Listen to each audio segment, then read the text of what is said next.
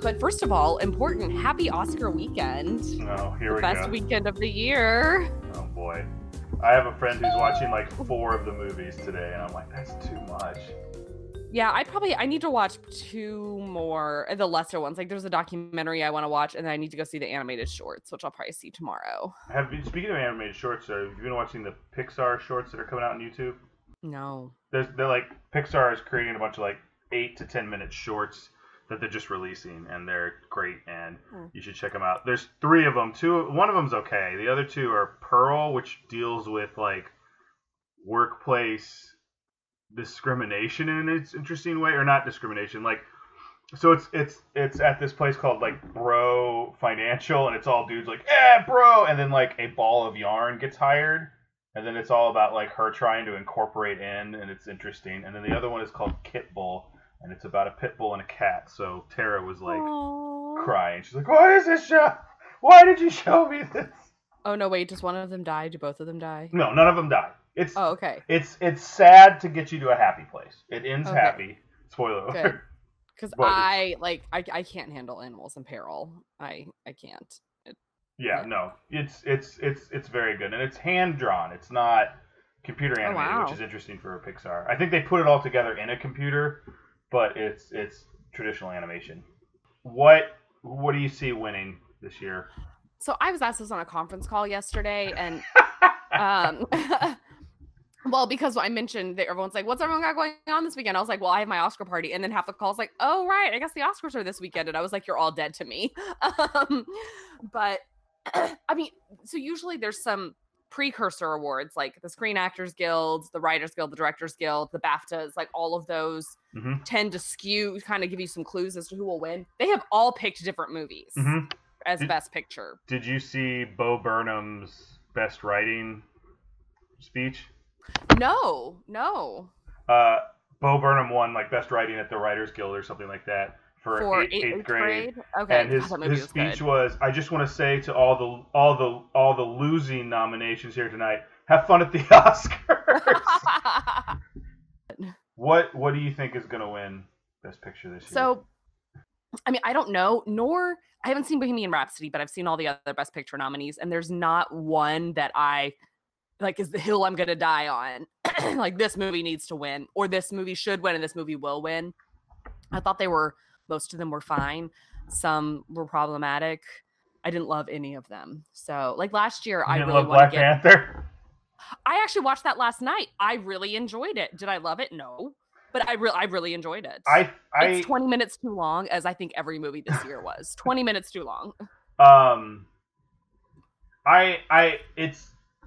There's part of me that hopes it wins, but I don't think it will, obviously. I would be very happy if it won, and the Screen Actors Guild picked Black Panther, and the largest voting block in the Academy is the actors. Yeah. So the odds are as good, honestly, if we're going by what's won for Black Panther. Here's what's going to suck. Well, okay, so I think it should win because I think it's such a...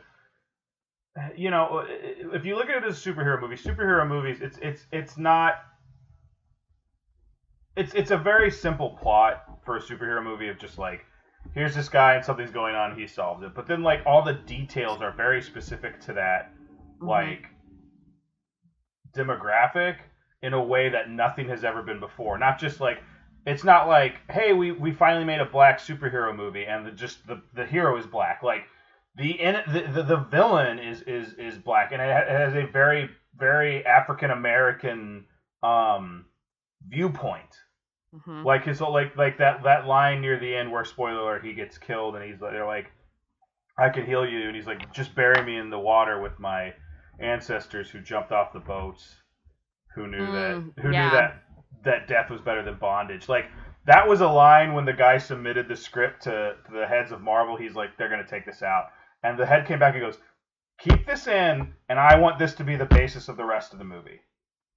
Yeah, he's like, for the next, it was so much better than a superhero movie needs to be. Yeah. That I, like, those Marvel movies, like, you don't go there really for a message and for a really I don't know, a lot of deep takes. At least I should say I haven't seen a lot of those movies, but I don't feel like you get a lot of that, which is fine. I don't think that's really what you go in there expecting a lot of the time. But I don't know, I was very impressed with it. I was very impressed with it. If it won, I would not be sad.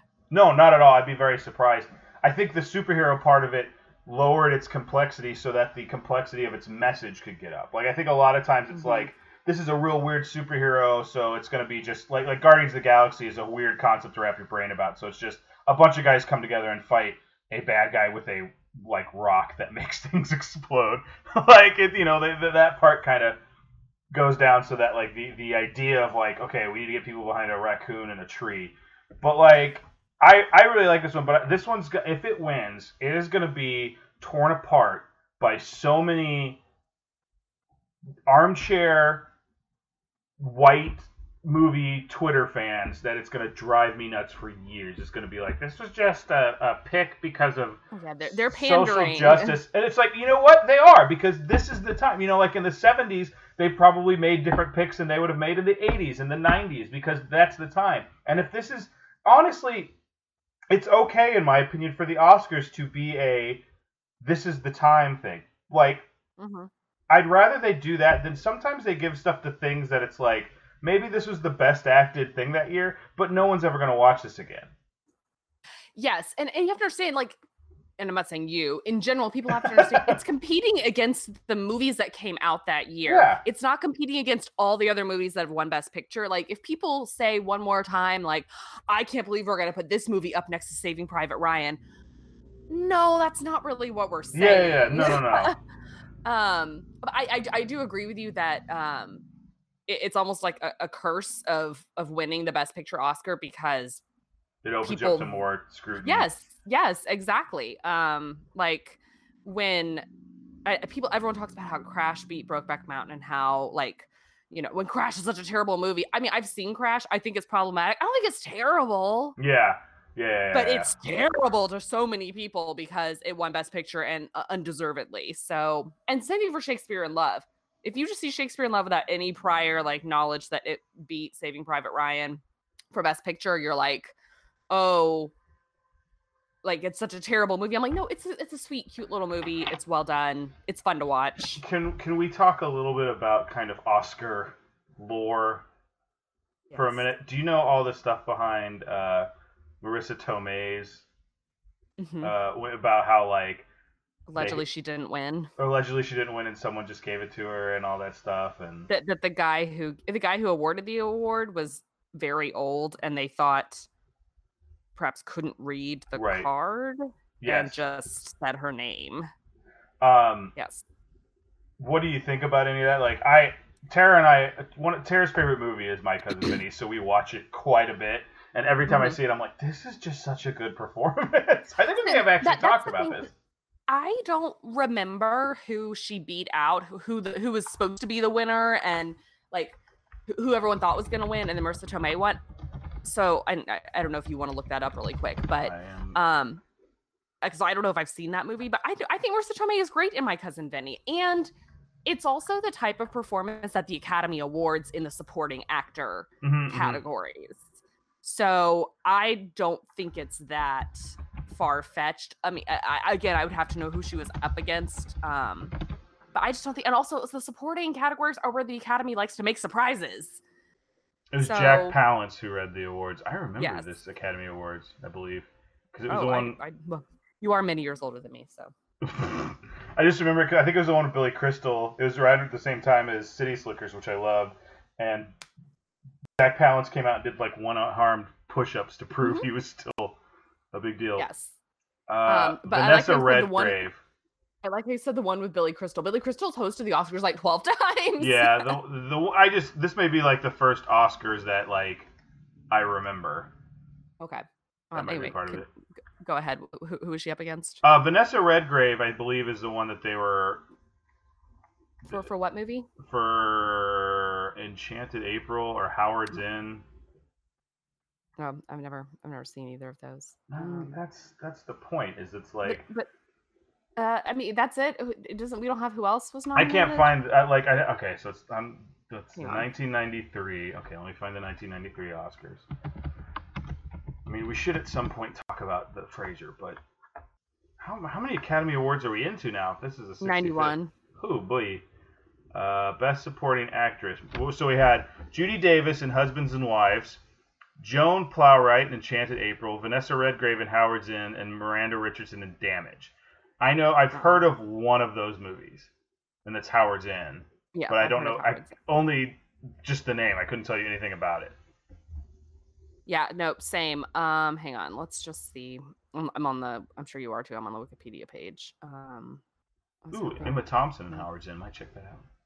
And she won the Best Actress Oscar. I'm just now learning for that. You'd think I knew that already. For some reason, I thought she had only won a screenwriting Oscar for Sense and Sensibility. I mean, Howard's Inn looks like it won quite a few. It's just stupid. It's like, just let Marissa Tomei enjoy her Oscar, you jerks. And that's another thing we're talking about, the criticism. Like, I feel like her career might be under a huge amount of scrutiny since it's like, well, she won, but she didn't deserve to win. Yeah, it's like she has to continue to prove herself. Well, and also, I do think that once that target's on your back as soon as you win an Oscar, because any movie you make after that is judged because you're now an Oscar winner and you're expected to like continue to make quality movies that will garner awards. And I just think it's a blessing and a curse. I mean, they do say that as soon as you're nominated, that appears in your obituary. So, I mean, Mona Lisa Vito, maybe not so much where we grew up, but especially on the East Coast, is like an icon. Oh, I mean, yeah, I think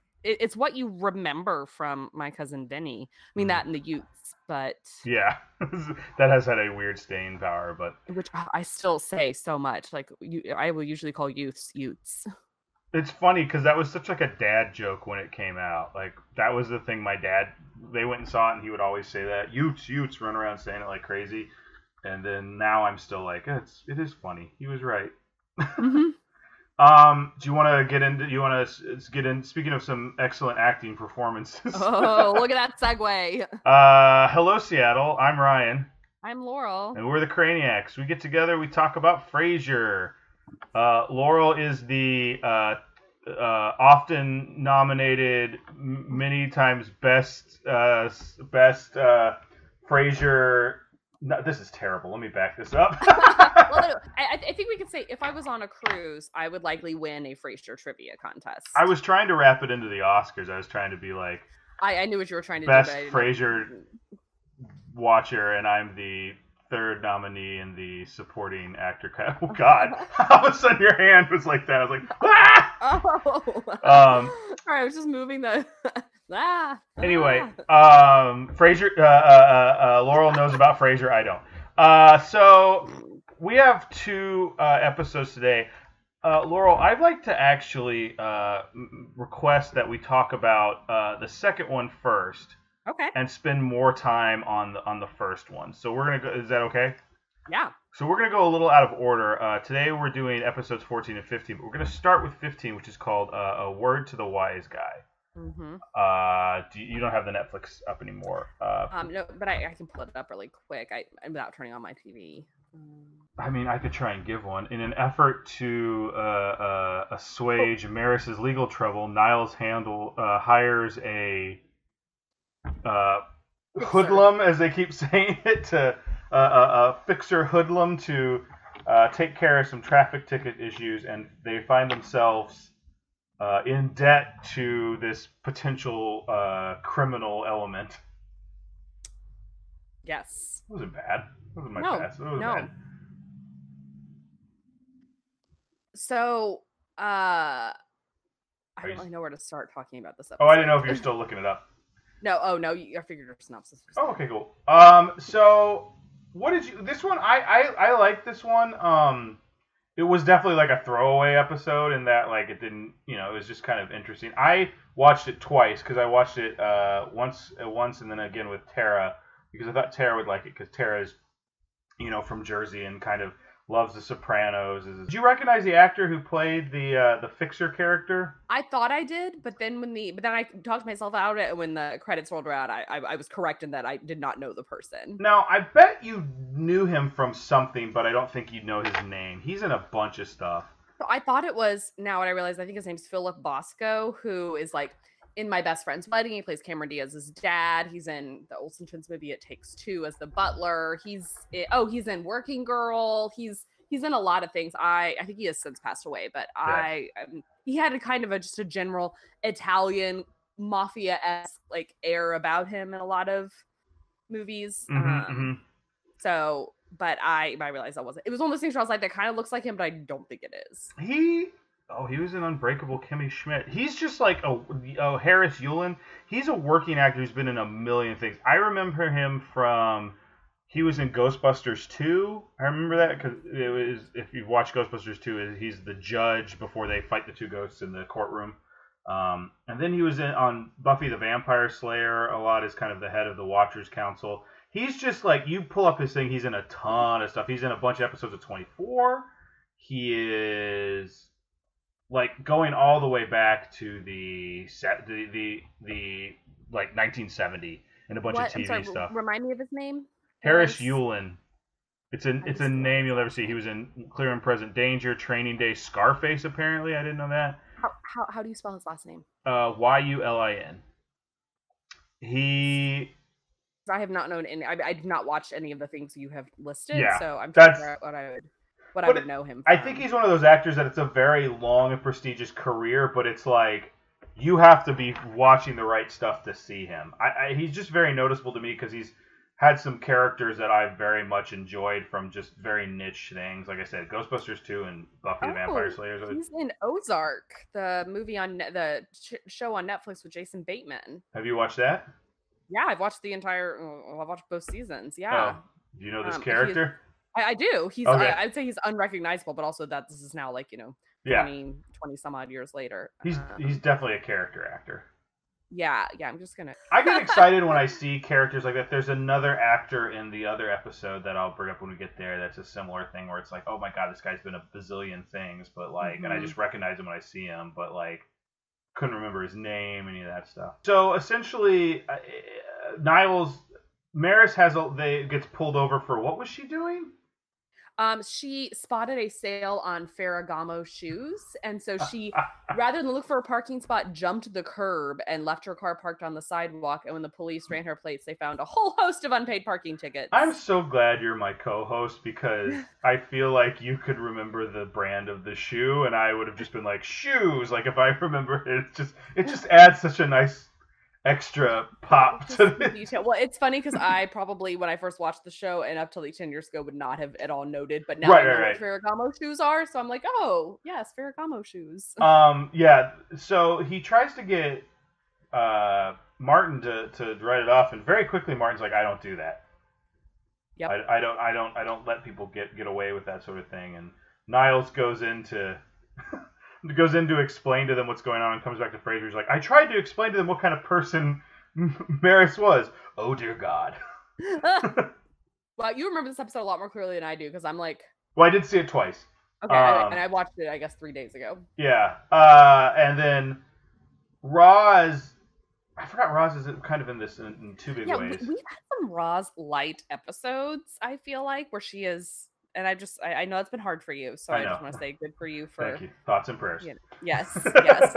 Between that 60-degree weather where you had to zip up your jacket this week and Roz not being in episodes. Roz suggests this, like, a friend of she goes, I dated a guy who needed help getting something done with the police, and Niles is like, notice the lack of gasps after that statement. And then Roz is like, I'm not going to help you, and they go back and forth. I really enjoyed that scene where he's like, oh, come on, we've always liked our banter. And she's like, you're a stuck-up snob and an elitist. And he's like, zing! Yeah, got me again. But then she gives it to him, and she's like, you owe me. Next time you want to make a comment about my sex life, keep it to yourself. And then Niles like, my sex life, what I'm wearing, like she lists a few different things. And then Niles pauses and goes, consider it done. Well, he pauses, gives her a once-over, and then is like, consider it done. That whole season, he ends up taking Frasier to Cafe Nervosa to meet this guy, and it's interesting to me because this guy like just seemed weird to me. Like I don't know. I guess I have seen so many Sopranos. I expect for wise guy to be like, hey, like to be like Tony Soprano, where he's like, hey, what do you want? And this guy was very like slow and Godfather-esque. He's the Seattle version. Yes, of Tony Seattle Soprano. Mafia. They deal in black market coffee beans and Birkenstocks. He requests that might be more Portland, he goes and gets it fixed for Niles, and then shows up at Frasier's house kind of unexpectedly, which freaks out Frasier, and tries to convince Frasier to talk to his fiance on the air and get her to marry him because she's having second thoughts. Frasier listens to it, convinces her not to, but then kind of gets the real story, I guess, from, what's this guy's name? Jerome. From Jerome, and they're like, well, now we have to give her a job somewhere. Yeah, part of it, she says that, like, she says something about job, like, not being able to keep a job, but she acts like it's his fault, and he's like, I've gotten her 14 jobs. He says he won't let her have a job. Oh, yeah. And he says she's lost 14 jobs. I told her no more jobs because she just gets so sad when she gets fired. That's right. Which is still kind of controlling in a way, but... I could understand it if he was like, I'm not getting you any more jobs because you keep getting fired. I mean, this is 96, so we're still dealing with, like... There's a little bit of this that is like, let's believe the man and not the woman, where it's like, here's her story and here's his side, and his side is the one we go, oh, well, that must be the truth. Yeah. But we won't get too political on this one. And then it ends up Niles has to hire her, and then she's like Frasier has to call Niles, and Martin's like, put it on speakerphone. I want to hear this again because she's terrible. She's like, psychiatrist. Yeah, it's just like, psychiatrist. Yeah. And then he's like, hello, is my brother there? She's like, yes. Oh, I have another call coming in. Let me put you on hold. Dial tone. Yeah. You got any LOLs for this one? I want to get to the other one so bad. I love the other one. Oh no, the LOL I have is for the other one. So I didn't take notes on this one, so I don't have any LOLs, but we should probably rate the episode. I think I would give it 6 traditional spellings of Brandy. That was such a weird joke. Her name's Brandy, the traditional spelling, and they all look at each other. I was like, I don't know, like, was Brandy with an I like I don't understand. No, I think they're looking at each other because there kind of is no traditional spelling of Brandy. Yeah. Or I don't know. I don't know. I mean, it would be like being like Lauren, the traditional spelling. Like, okay, what other spelling is? I don't know. That's what Tara did. We're like, Brandy with an I? I don't know. Or Brandy with an IE, or I went to school with a few Brandys. Actually, I don't think any of them were Brandy with a Y. I think they were all with an IE. Mm-hmm. Anyway, what did you say? How many? I give it 6. Oh, I was gonna give it 6. I'm gonna give it 6 Ferragamo shoes. I think they actually said what type of shoe, like it was a loafer or a mule or something. But 6 Ferragamo shoes. It was fine. It was a show that I forgot existed, but I think, like you said, it was a throwaway episode. Yeah, but it was a solid throwaway episode. Like, yeah, like I wouldn't tell somebody to skip this one if, like, in terms of ones to skip, but I would not say you need to make a point. If it was on in a doctor's office, I would enjoy it. Yes, I would not be sad. Yes. Okay, so we're going back one episode, folks. I don't know why I'm like coddling the listeners if they're like, all right, guys, here's what's happening.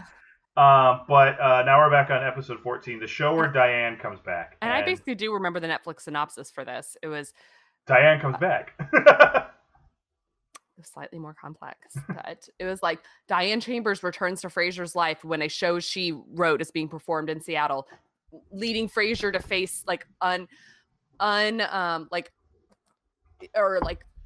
repressed feelings about being left at the altar. Mm-hmm.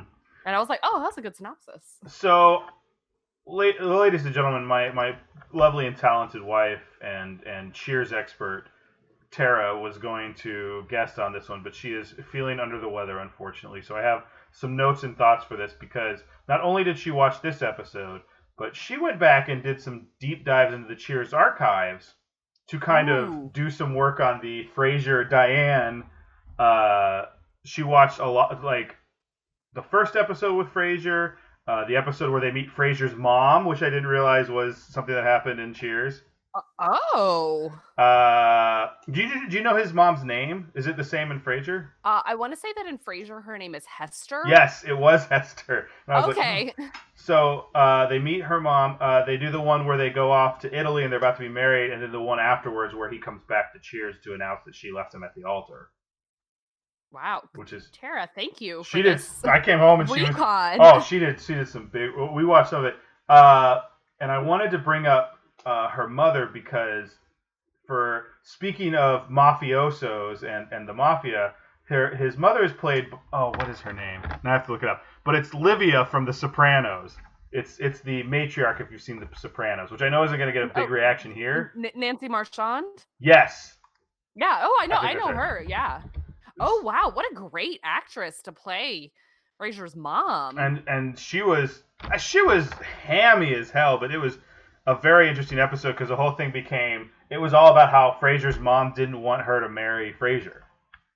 And like he walks away from the table and she's like, if you don't, she's like, she basically threatens to kill Diane. She goes, oh, they seem to be having a really good time together, and Frasier walks away from the table and she goes, leave my son immediately. I have a gun in my purse and I know how to use it. And then like Frasier comes back and she's like, oh, Diane. And it was very odd. And it was really weird going back and watching that now after that character has been so like sainted in Frasier. And put on a pedestal. Which, I mean, she was obviously used as a like meeting the mother joke in Cheers and like actually developed not fully, but like into more of a character on the show. But it was funny because I came home as I was driving home. Tara called me. She's like, "You'll never guess who Frasier's mom is," and I'm like, "What are you? What? Like I thought she was watching Frasier, and I'm like, doesn't she come back from the grave? Is there a what is happening?" And she's like, "No, I'm watching Cheers." And then she's like, Tara didn't recognize her at first, and she's like, "I know who this is." And then I walked in, she walked in, and I was like, Livia! I like lost my mind. Yes, she always plays. So I'm most familiar with Nancy Marchand because in the movie Sabrina, the remake in the 90s with Harrison Ford and Greg Kinnear, she plays the mom in that movie, and she's also a force to be reckoned with in that movie. And so I feel like she just must have had this awesome later in life career of playing, just hell on wheels. Yeah, well, I mean, this character was pretty feisty. Like I said, she threatens to kill. She threatens to kill Diane, and then Diane's like, "Oh, she must be joking." And it's not the like going back and watching Cheers. It's obvious that it's a show that took place a decade before where we are now. But she was a pistol then too. But that was interesting. We also looked at just her relationship with Frasier and her leaving him at the altar and kind of going back to Sam. And that's what happens at the beginning of season 4 is the end of season 3, they kind of leave it as like, is she going to marry Frasier? And then the beginning of season 4, Frasier comes back and once again threatens Sam with a gun, like goes into his office and is like, let me show you something. And it's interesting watching because it starts off and he doesn't have that Frasier voice yet. He's like, oh, he has kind of the cadence a little bit, but he develops it over time. But he's not doing he's got a little bit of a gruff Kelsey Grammer, like, oh, Sam, I have a gun now. Like, when he attacks him with a gun. I really wished you could see the, like, physical things that Ryan's doing to illustrate. It's kind of a jaunty Bavarian, like... He's, like, kind of, like, trying to puff up his shoulders and his chest and doing kind of, like, a Hulk, like, But you know what I'm talking about, the kind of, when he yells at Niles, he's like, Niles, and he has that kind of gruffer voice. Yes. It's not there. I'll give you the list of the episodes, and if you want to, you can kind of just skip through them and just see what he's doing. That's kind of what we did. Although it's interesting watching Tara try to figure out, like, fast forward through a Cheers episode, because primarily Cheers takes place on one set, so it's hard to see when they move on to the next scene. Oh, that's true. It's always in the same place. That must have been a really cheap show to make. I think that was part of it. Let's go back to the actual episode. Diane comes back. It's super cartoony in the way that they're like, Frasier, some woman burst into the building wanting to see you. He's like, oh, it's probably just an adoring fan. And she comes on screen. Now, you've seen her before, like when she made that appearance in that previous episode where they were when Lilith came back. Yes. So you know who she was when she walked in. Yes. Well, also, you probably knew the name of the episode. Well, and also, like, she comes back more than once in Frasier, so I'm very familiar with who her character is. And I've Mhm, seen mhm. a handful of episodes of Cheers, so I Right. also am like familiar with her. Although I am in no way familiar with her and Frasier from Cheers. Right. So So she comes in and then it cuts to black and you hear screaming and you realize as the camera zooms out, the black you're seeing is the inside of Frasier's mouth yeah. as he's yelling. It's like, ah! It's like this very dramatic shot in an otherwise very pretty stagnant show. Yeah. um, well, I'd like to hear your thoughts on this episode since you're not as much of a Cheers fan. You know, I have kind of mixed feelings about this episode because I personally, I don't know if you're supposed to really find the character of Diane endearing from Cheers. I found her to be really annoying, and I found the ending kind of unbelievable Mm. when I don't know. It seemed like they were too interested in trying to tie things up in a nice little bow, and that Diane like realizes the error of her ways and apologizes. And I just, from everything I feel like we've heard about her and what we've seen of her, that's not something I didn't find it believable. Well, So it's also a more complex character that I think you would need another like she's a main character on another show. yeah, Coming from the one where Sam comes back and they really made him one note, and this one Mhm. seemed to be more of an extension of the original character. I found it. I love this episode. Not to spoil my rating, but I loved it. I thought it was great.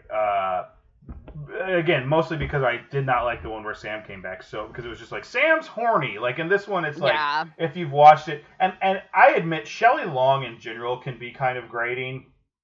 Like, that's why I think she's found success in kind of,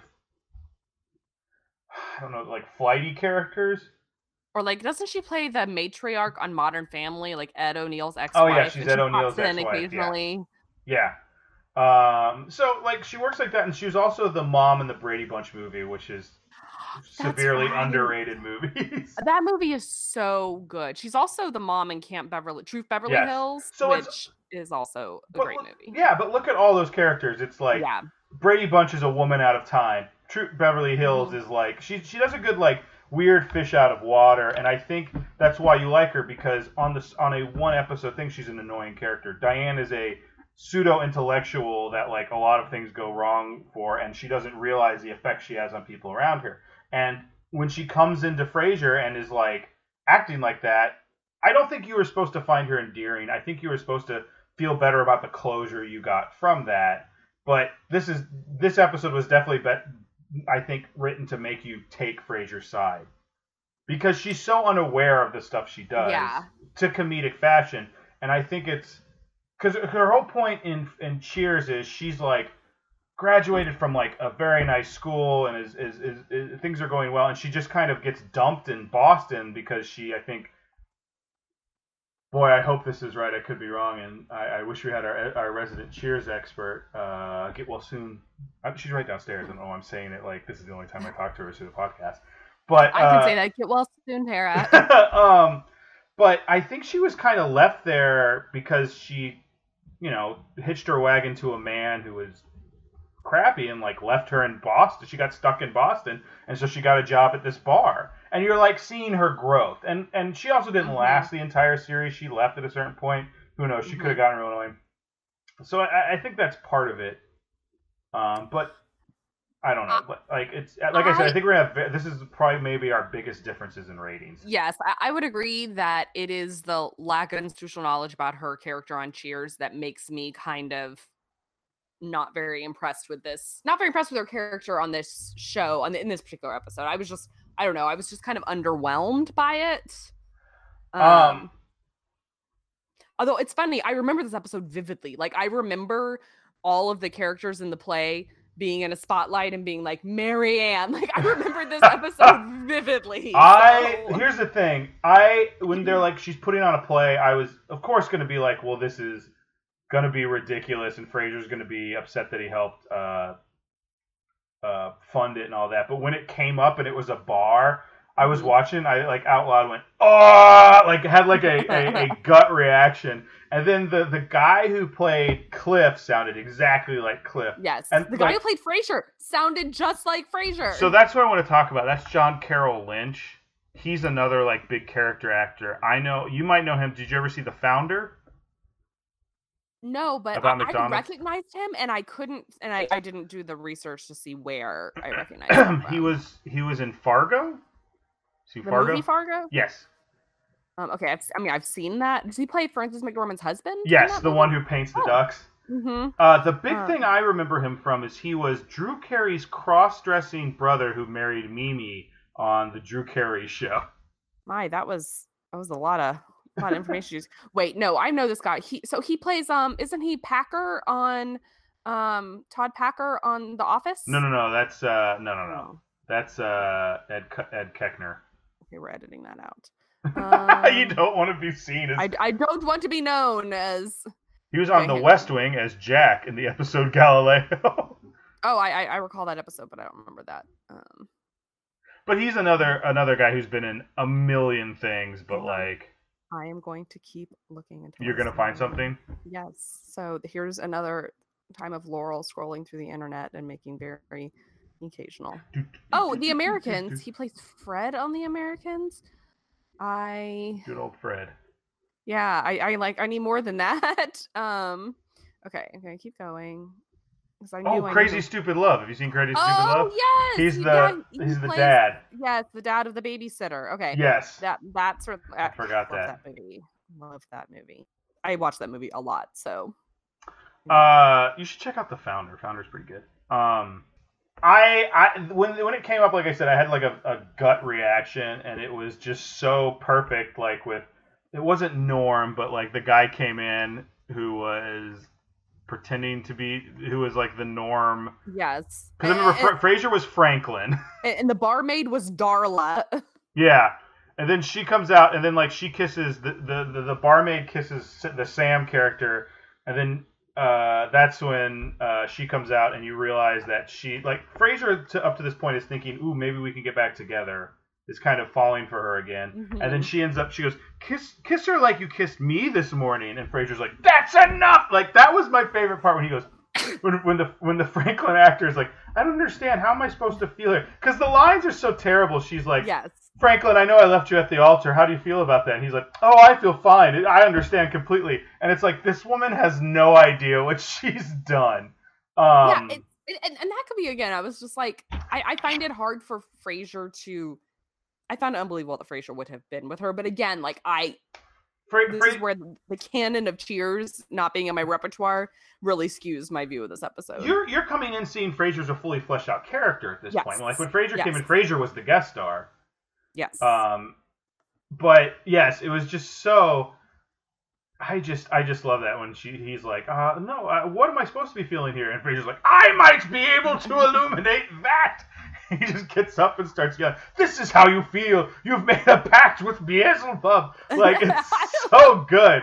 Like, I almost want to find it real quick. Really it was such a good. And then doesn't he walk out and the whole cast starts applauding? Bursts of applause, yes. It reminds me that part reminds me of. Have you seen Addams Family Values? Yes, but I'm trying to. I paused because I was trying to remember what part you're about to say. So it's when they go to the police station after Fester has married Debbie, played by Joan Cusack, and a phenomenal performance by Joan Cusack. He's married Debbie, and she has isolated him from the family so she can kill him and take all his money. Anyway, they go to the police station, and Raul Julia, who died shortly after this movie, which is really sad, as Gomez, can't believe the police won't help him, and he does this whole monologue where he's like, I have seen evil, and Morticia's like, they're at camp. I mean, they keep like chiming in. He's like talking about all these horrors he's seen. Each member of the family waves as they talk about him. Yeah, those movies are great.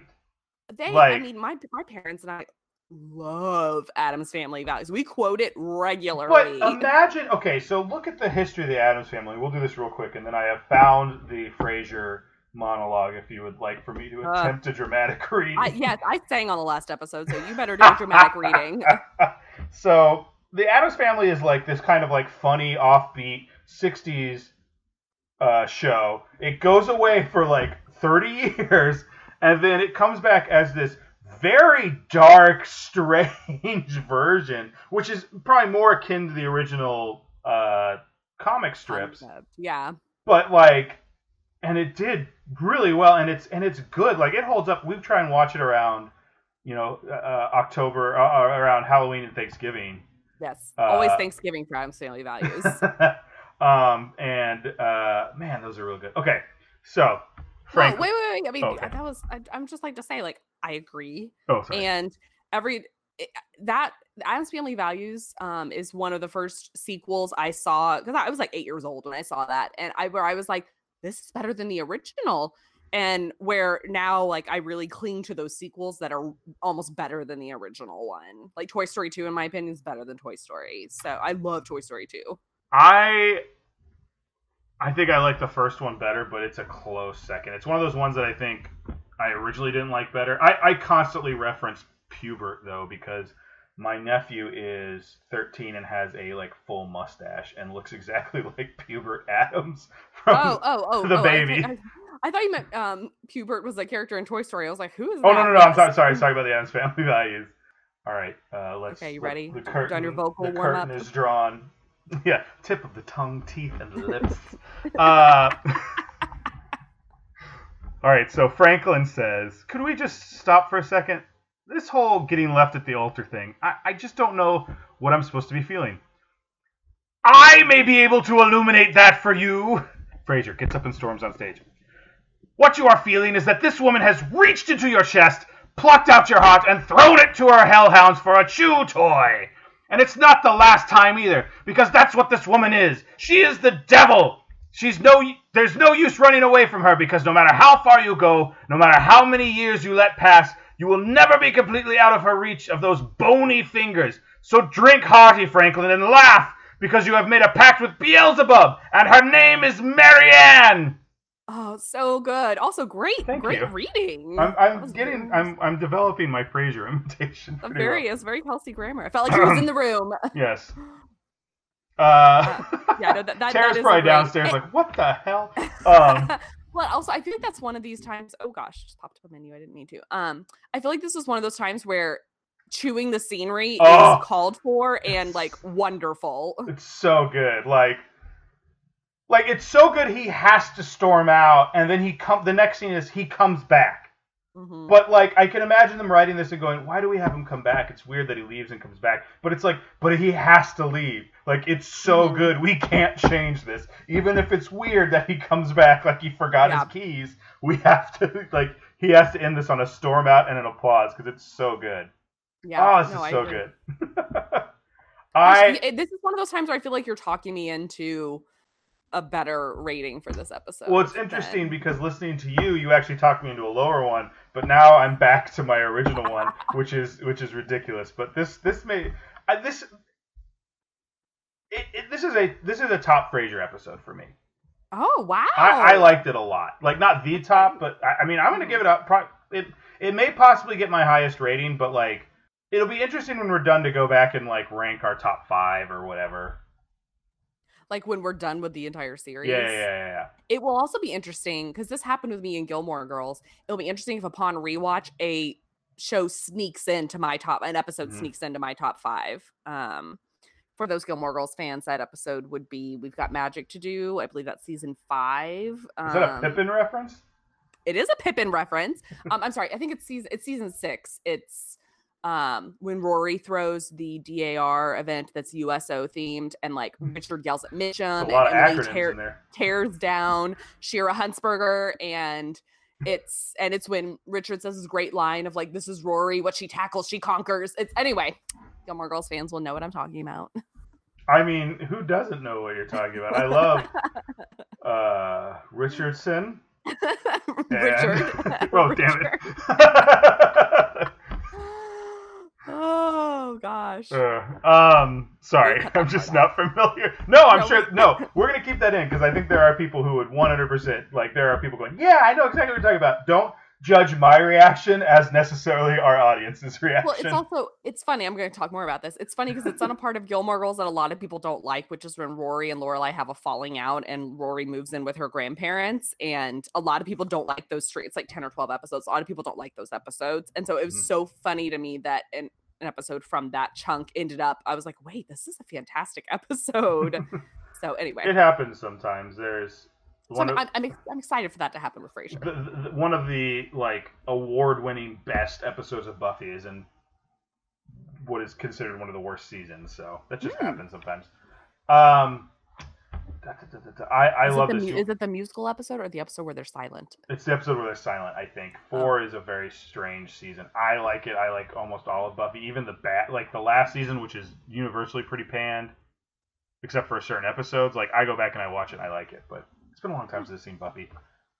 Because I keep trying to get Tara to watch it. In the first season, there's a lot of like, if the apocalypse comes, beat me. And she like holds up her beeper, like those type of jokes. I'm like, if you can just get through this, I promise you some good television is coming. I mean, it's like Parks and Rec. I also told my parents to not watch season 1 of Parks and Rec. So except season 1 of Parks and Rec is 2.5 hours long, or 3 hours long at max. Yes. And first season of Buffy is 12 hours. So. Ugh. You want to rate this one? Yeah. So we ready to rate it. So I was gonna give this like a 5. But I think perhaps you talked me into like a 6.5 to a 7. I'm gonna say cheeky Bordeaux, which is what Niles says he's gonna bring over for dinner when they ask Diane to dinner. So I now want to buy Bordeaux and call them cheeky Bordeaux. Cheeky Bordeaux sounds like a French Moulin Rouge, dancer name. A knockoff of Moulin Rouge. Presenting, no, it's like that's your dancing name. Tonight only at the Moulin Rouge, Cheeky Bordeaux. I'm gonna give this one 9 bony fingers. I really like this one. I was thinking about a 9, and then I was like, maybe I'll give it an 8. I'm going with my first. It's a 9. It's not a perfect episode. I can definitely see it through the eyes of non-Cheers fans and how Diane can be grating, how there's not much of a payoff if you don't find Diane interesting. Like if you're already looking at this character as someone you're like, I don't really get this character, the payoff is nothing. Mm-hmm. But if you've seen Cheers and if you know this relationship, boy, it was good. And that monologue, just reading it again, has invigorated me. I'm going to go try out for some community theater when we're done here. I think you should. I think that should be your monologue as well. Yes, I will be doing a selection from Frasier. Frasier. I loved it. If you're a Cheers fan like this, and I know some people are kind of listening to this and maybe skipping through some episodes. If you've seen Cheers, don't skip this one. You gotta watch this one, and it's so much better than the one where Sam comes back. It's my favorite. Like I now feel like we should start ranking the comebacks. Like this one, I'd go this one, then Lilith, then Sam. I'm gonna start ranking my return appearances. Okay. I think Lilith is more interesting if you're not a Cheers fan, but this is definitely my favorite comeback. Mostly because of the whole bar scene. Well, and also, we've already seen Lilith twice, I think. We see Lilith so much throughout the series that, there's a lot more opportunities. She's way more connected. We've seen Lilith more than we've seen Frederick. Yes, it's true. I got nothing else. I mean, do you have any LOLs or anything to throw out there? Are we good? Well, I also think it was Niles saying, "I'll bring a cheeky Bordeaux" was probably my only LOL. Again, okay. I didn't take notes on this. I need to not watch these when I'm like sleepy, because then I'm like. Well, guys, this is probably our most. It's funny because I feel like it wasn't like we argued a whole bunch, but this is definitely our furthest off in ratings. Yes, I don't know. I feel like I loved the restaurant episode, and you could not understand why I loved it. I'm wondering if you should just tell me when we're in the middle of a VIE as opposed to this is going to be a VIE. Yeah, no, I told you that I looked ahead to the season 4 episode guide, and one of my absolute favorite episodes is in that season. I'm not going to tell you because I don't want to I don't want to bias you ahead of time. Right. Well, we'd love to hear some feedback from our Cheers fans or our non-Cheers fans about this episode, or just if you want to message us and say hi. Our Gmail is craniacs@gmail.com. That's CRANEIACS. We're at Craniacs on Twitter. We have a Facebook group. Just I think last time I said Google on Facebook, which makes no sense, but search on Facebook for Craniacs Frasier podcast. We like and also make sure you join the group and don't just like the fan page, because we've kind of abandoned the fan page because Facebook keeps trying to charge us money. The group where you have to actually request to be added is where all the good stuff is. Yeah, there's a lot of fun little links and stuff we talk about, and just kind of if you're into a lot of the non-Frasier talk, a lot more goes on there. I have a lot of Frasier talk. But check that out. We are on Stitcher, Spotify, iTunes, and Overcast, which I downloaded the Overcast app, and that might be my new go-to. I don't want to. I'll talk to you again next week, but I'm really enjoying the Overcast app. But check us out there. Rate, review, subscribe. Leave us a review. Leave us a 5-star review. Tell us how great we are because I need it, guys. Guys, I need this. Yeah. If you're thinking about not giving us a 5-star review, Laurel, do you got something else they can do? I've got something if you don't. I do, but mine's kind of evergreen, so I would love to hear yours. Like mine's doesn't have to be said right this week. So well, I've discovered another podcast that I'd like to recommend. Don't tell listeners to listen to someone else. When you're done listening to this one, listen to this one again, and then listen to 80s All Over, which is man, I forgot the name of the host. I just started listening to it, and it's I've only listened to a few episodes, but it's so like reached and touched exactly like my soul. I don't want to say my soul because it's a silly 80s movie podcast, so it's not anything like life-changing, but it's very good. What they do is every 2 weeks they started with January of 1980, and they go through all the major releases of movies that year, and they talk about them. And so maybe it's not too long, probably about as long as our episode, so they'll spend 5 to 10 minutes on a movie. The first one they spent 10 minutes on the Village People movie, and then were like mad that they had spent that much time on it because of how terrible it was. They're like, we spent way too much time on this movie. But they just do a real quick talk. They edit in some little clips from the movies. It's interesting. If you go and listen to it, someone tell me what the remix song for their theme is, because it's definitely one of those songs that's like the ABC Family movie or something that I remember, and I need someone to listen to it. But I think it's a cool way of doing that if you're a movie fan, especially if you're a movie fan of the 80s. They make a big deal to say they're not just fetishizing like Spielberg and Goonies and Gremlins and that sort of stuff. They're trying to do all types of movies from them. I think it's a good take. I'm excited to listen to more of it, and I think you might like it too. And it's something to keep you busy instead of writing that non-5-star review. So there you go. What a great recommendation. Thank you, Laurel.